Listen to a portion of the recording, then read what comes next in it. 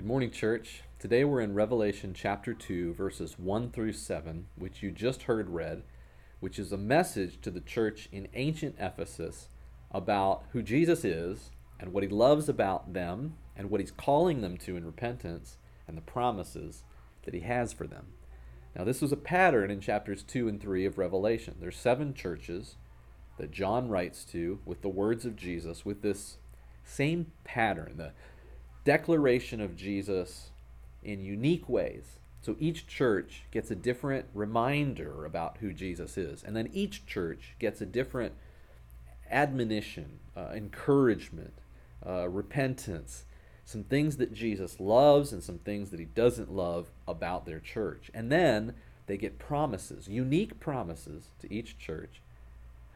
And it doesn't necessarily mean that the other churches aren't also getting those things. It's that these promises speak to them in their situation. So to the church in Ephesus, Jesus says, I will give the right to eat from the tree of life, which is in the paradise of God. Next church, Smyrna, and the one after that, Pergamum, they don't get that promise. But they're still going to get to eat from the tree that's in the paradise of God. It's just that this promise speaks individually to Ephesus for some reason. In this case, probably because of a famous tree that was in the city, that was in the garden, that was for the worship of Artemis, that was on some of their coinage. So there are things in each of these letters that are unique to the church and the city to whom Jesus is speaking. And there's a clear pattern. And so today, for our lesson, but also for our small group activity, or for your own personal devotions if you choose, we're going to identify the pattern. And I'm going to use Ephesus as the example and work through these 7 verses to show you what Jesus says about himself and what he loves about the church, what he's convicting them of, condemning them of, asking them to repent of, and what his promises are. So that fourfold pattern. Jesus and his approval, his disapproval, and call to repentance, and his promises. And so what would be helpful is if you read through chapters 2 and 3 and maybe make a list of what he says to each of these churches. Together, you and I today are trying to listen and identify what Jesus might say to us. If he was writing to the church in Bentonville, what would he say about our city and our church? What would he say about our unique situation in this town? Let me start with chapter 2, verse 1, where Jesus reveals some parts of his own character to the church in Ephesus. To the angel of the church in Ephesus, write, these are the words of him who holds the 7 stars in his right hand and walks among the 7 golden lampstands. So Jesus, the holder of 7 stars. I mean, that sounds impressive, even if we don't know any ancient culture. It's just like he's in charge of the heavens. His power and authority. Jesus is in charge. To the Ephesians, he reminds them of this. I'm the one in charge. And I walk among the 7 lampstands. That would be the 7 churches written to here in Asia Minor. So their lamps are burning bright. They're the light of the world. And Jesus is among them. So he has authority and he's present. He has power and he's near. He knows what's going on in the churches. You know, the Roman emperors sometimes put stars on their coins, along with titles like Son of God and different kinds of claims to divinity like that. So for Jesus to say, I hold the 7 stars, in the ancient Roman world context, of which Ephesus is the largest city in Asia Minor, and man, huge supporters of Rome, like really all in for Rome as a city. For him to say that is to say, Rome might be powerful, but I hold the stars. I have ultimate authority. So here's Jesus, who's in charge and who is present. And he says what he loves about the church in Ephesus. He says, I know your deeds, your hard work, and your perseverance. I know that you cannot tolerate wicked men, that you have tested those who claim to be apostles but are not, and have found them false. You have persevered and endured hardship for my name and have not grown weary. Jesus loves his church. And Jesus loves this church because of what they've done. He says, I know your deeds, that you have worked hard. You know, this reminds me of something Jesus might say to the church in Bentonville. You work hard. I love this about my church, that you work hard. Bentonville is a place where people work hard. All of us know folks that work hard, put in long hours. We have big corporations here, and we have a large vendor community. There's a lot of opportunity here to make a living, to make a career, and to advance. And people work hard for that. And there's pressure that goes along with that. I mean, our city is sometimes humorously referred to as a little Manhattan in the Midwest. Why? Well, not because we're anywhere near the size of Manhattan, but because the work culture here is high pressure. And what goes along with that is Benton County and Washington County are among the leading counties in the nation for divorce rates. So we live in it all the time. People here are almost always busy, and maybe worse, almost always rushed. And so we live in a frenetic society right here. And this is unique to our town and our church. Not every town has the work ethic our town does. Not every church has the work ethic our church has. You know, our church, in the time that we've been together, worshiping together, in the years that I've been here with you, we worked hard. There's been a lot done on our campus and in our community and in the missions field. I mean, you all are hard workers. And I think Jesus loves this about you. He loves this about his church. And yet he might be aware that sometimes we are so close to our culture that we begin to have blind spots. We can't see where the points of separation might be. And so to this church, Ephesus, Jesus has things to say, to praise them, but also to call them back out of however they might be blending in too much to the world around them, and to remind them of their purpose and their unique identity. So he says, you've tested those who are apostles by name, but not really. You've tested the ones that falsely claim this, and you've found them to be false. You've endured hardships for my name. You haven't grown weary. Jesus says these are all wonderful things that you're doing. Now, Jesus isn't pleased with everything going on in Ephesus. So he turns then in verse 4 to some warnings. He says, I have this against you. So what does Jesus have against Ephesus? You've forsaken your first love. We hear that and maybe think of all kinds of different things. What does Jesus mean by forsaking your first love? Do they not love Jesus as much as they did before? Has their worship grown stale and boring? Is it cold? Is it repetitive and empty? Or has their way of expressing love to their community through acts of charity dwindled? Were they great givers at first? Were they working hard for orphans and widows and showing hospitality in their homes, and now they've slacked off or something like that? Well, Jesus says you have forsaken your first love. Remember the height from which you've fallen. Repent and do the things you did at first. It sounds like Jesus is saying that no matter how good the words of worship are in your church, you're not doing what you used to do. So these are hard workers, and yet maybe their work is going in the wrong direction. Jesus seems to be saying, you used to do great acts of love, and I want to see that again. I want to see that impacting the city of Ephesus. Be a light there.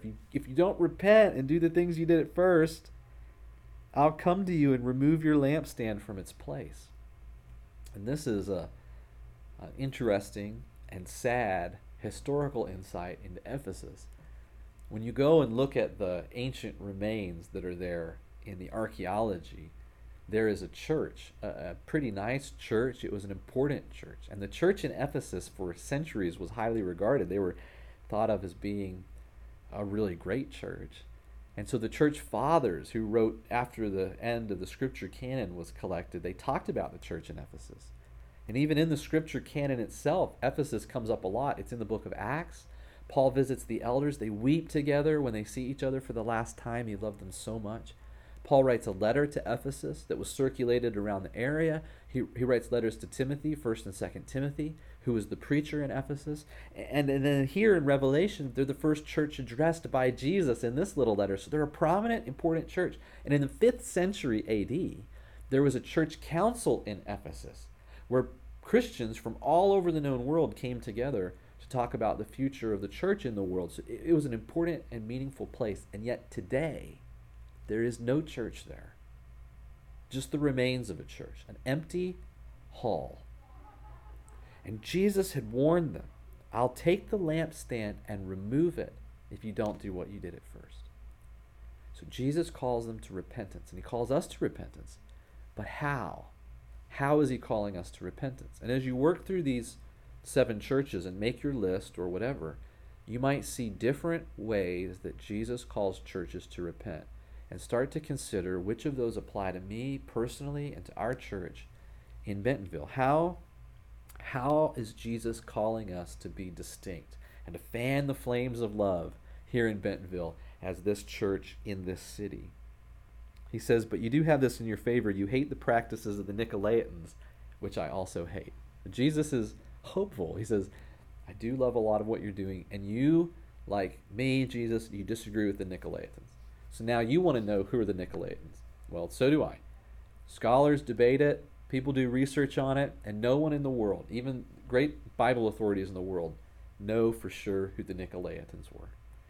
But whoever they were, the people getting this letter knew. And Jesus knew. When you think about groups that might be around our town, it's kind of easy for us to refer to them with a short name or phrase, and you would know exactly who I'm talking about. So if we were to say the mountain biking community, everybody knows that we have great trails here and that it's fun to get outside and to ride on these mountain bike trails. We're now calling ourselves the mountain bike capital of the world. I mean, that's awesome. So neat. And so if you just refer to mountain bikers, everybody knows the culture that we're talking about. Or if I use the word vendors, everyone knows what a vendor is in Bentonville. There's the people that work at the big corporations here, like Walmart and Tyson and J.B. Hunt. And then there's the vendor community that sells things through Walmart or provides services for these major corporations. And the vendor community is important to our community. A lot of us have worked in the vendor community or came here for those jobs. And so if we say vendors, everybody in town knows the group of people we're talking about. And the same would have been true when these people heard the word Nicolaitans. The important part of Revelation is not that we understand who Jesus is talking about in Ephesus, but that they understood. Do you see how important this is for the topic of Revelation? If God said to us here in Bentonville today, you know, I love the works that you're doing for the international community and missions. And yet in your town, there are people who have moved here from other nations. And he said, like, the Eastern Indian population. Or if he said the islanders, we would know who he's talking about. And we would think, wow, Jesus has been hoping that we would get more invested in this Marshallese Islander community or in these Eastern Indian folks that are here in our town. But we would know when he said it. Or if he used a word like, you know, you're right next to the farmer's market, we would know that he's talking about the downtown farmer's market and that he's calling us into some mission there to get to know our neighbors there or to do some work there. Whatever it might be, when we hear the name, it's important that we know who Jesus is talking about in our situation. So I wonder who he would be calling us to. Who he would say, you know, don't follow this group's practices or get involved in serving this group or minister to this group of people. Now, Jesus has promises for the church in Ephesus. He wants their vision to be on the long game and on the relationship with God in eternity that they're going to enjoy. So he promises this. He who has an ear, let him hear what the Spirit says to the churches. And to him who overcomes, I will give the right to eat from the tree of life, which is in the paradise of God. We remember that the tree of life was in the paradise called Eden, the beginning of the story of Scripture. And again, now multiplied into 12, At the end of Scripture, it's in the paradise of God, in the new heavens and the new earth, growing now 12-fold on either side of the river that comes from the throne of God, and each month it produces fruit that's for the healing of the nations. This vision through Scripture is that Adam and Eve had access to the tree of life. They weren't immortal. They needed this presence, this thing that God could give to them. And because of the sin that came into their lives and their need to be healed, to repent, to grow to become like God, to be saved from their sin, to become images of God that are healed instead of broken, because of this need from the sin in their life, God had to remove them from the tree of life so that they, as he says, they wouldn't eat of it and live forever. He didn't want them to live forever in that broken, corrupt state. He doesn't want that for us either. So he's working on healing us. He's saved us through Jesus, and he's sanctifying us through the Holy Spirit. You remember last week in 1 Peter 1, it talked about the Father, Son, and Spirit and their mutual work in saving us. The Father calls us, the Son sprinkles us with his blood, and the Spirit sanctifies us to obedience to Jesus. Sanctification means he's healing us. He's driving the sin out of our lives and our hearts and healing us of our sin as we repent. And he is building us up to look like Jesus, to be formed to the image of Jesus, as he teaches us how to live, and how to live based on the Spirit, how to produce the fruit of the Spirit. So the Spirit is sanctifying us. He's making a whole house remodel of us and preparing us to eat of the tree of life. This promise for the Ephesians just must have been a great promise because of the symbolism it evoked of religious hope in their city, but pagan religious hope, and then their own hope in God, who's calling them forward to keep the love alive and to keep the works of service coming and to not give up and to distinguish themselves well within and for and sometimes against their city. So as we come to an end today, this is what I want to offer to you. These letters in Revelation, of which I've just given you a sample today, are God's way of revealing to his churches in unique cities and unique places and times how they're called to step up as a church in their relationship with Jesus. He's calling us to that too, but can we hear it? Can we see what he's trying to reveal to us? This should be the object of our prayer. And I'm going to ask you again, as small groups or as individuals or family units, to take this as a devotional opportunity to read through the 7 letters and make your list and to think about which of these God is saying to us, and whether there are other things in Scripture that are about God, that are about his promises, that are about what he loves or about what he hates, that he's convicting us of right now as people and as a church. So here's some questions that might go along with that. When we think about this revelation, how would Jesus describe himself to the Bentonville Church of Christ? Which of his characteristics would shine through when he spoke to us? If Jesus said to the Bentonville Church of Christ, "Church, I know your," what would he approve of? If he said, "I know your," what would he approve of? What would he love about this church? If he said, "Nevertheless, against you I have," what would he say about this church? If he said, "I am promising you, who overcome, that you will receive," what would he promise to this church? This is what we're thinking about together. This is what we're praying about. So here's some questions that would help. If our church closed today, not just pandemic closed, but if this church was gone, who would miss it? Obviously, the 1,000 or so of us that are on the membership roll and that worship here from time to time, we would miss it. But I'm talking about outside of our actual worshiping body. If the church closed, who would miss it? Would the neighborhood miss it? Would the city miss it? Would they notice? Who would miss it? Is our campus a place that our neighbors come to? Or is it a place that they just go around? In other words, is our meeting as a church here something that our neighbors like? Or is it an obstacle to them that they don't even know us? They just have to go around us. Does our church being here bring value to this neighborhood? And we were gone, what would they miss about it? And then you could ask also, are we distinct enough to even be noticed? Like, are we different enough from regular life in Benton County to even be noticed? And are we different enough and distinct enough to be missed? And are we distinct enough to be growing in that unique Christian way towards the Son of God, to be like him in every way? Are we distinct enough? And I would ask you to think about this as a person. How does your life look more like Jesus' life because of your participation in this church? As you've worshiped and worked and served here, how specifically has your life looked more like Jesus' life? What have you repented of during your time here? Think back. Has God called you to repentance? Has he put on your heart a change? Has he removed sin from your life? Has he dug it out? Has he called you forward in the change of your mind and the change of your actions in life to be like him? What have you repented of? What works of love have you given time to here? What have been your works of service and love here at this church? What are they specifically?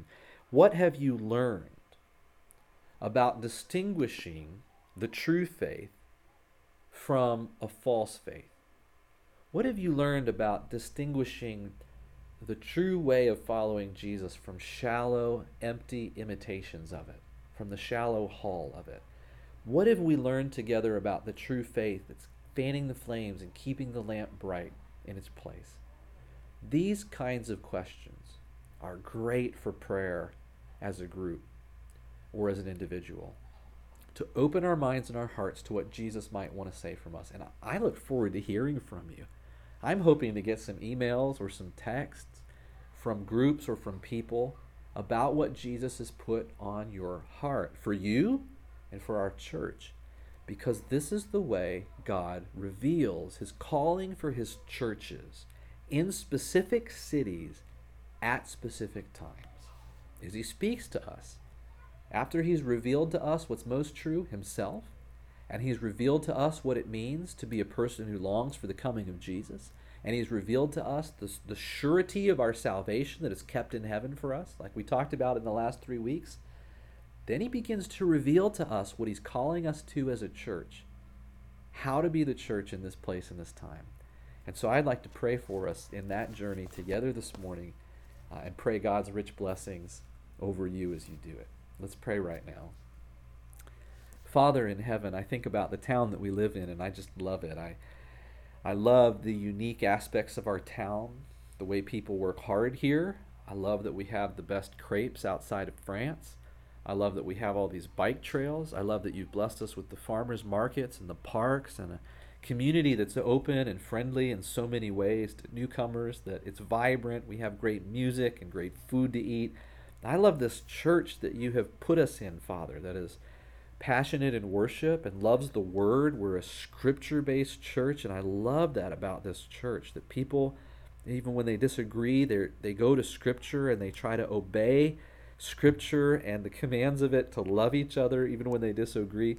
God, I know you love this town and this church way more than I can. You are just madly in love with your world and passionate about it, and also angry when people are destroying the goodness in it. And you're angry at sin and its power in our lives, and you want us to repent so that we can heal and restore the project of the church in the city for the sake of your Son Jesus and for your own glory, Father. Make that so here. I pray that you would work in this unique town and this unique church and reveal to us what you're calling us to in repentance, the things that you admire, the promises that you have for us. Help us to do this together as your people in the time that you have placed us in. In the name of Jesus, I pray, and together the church says, amen.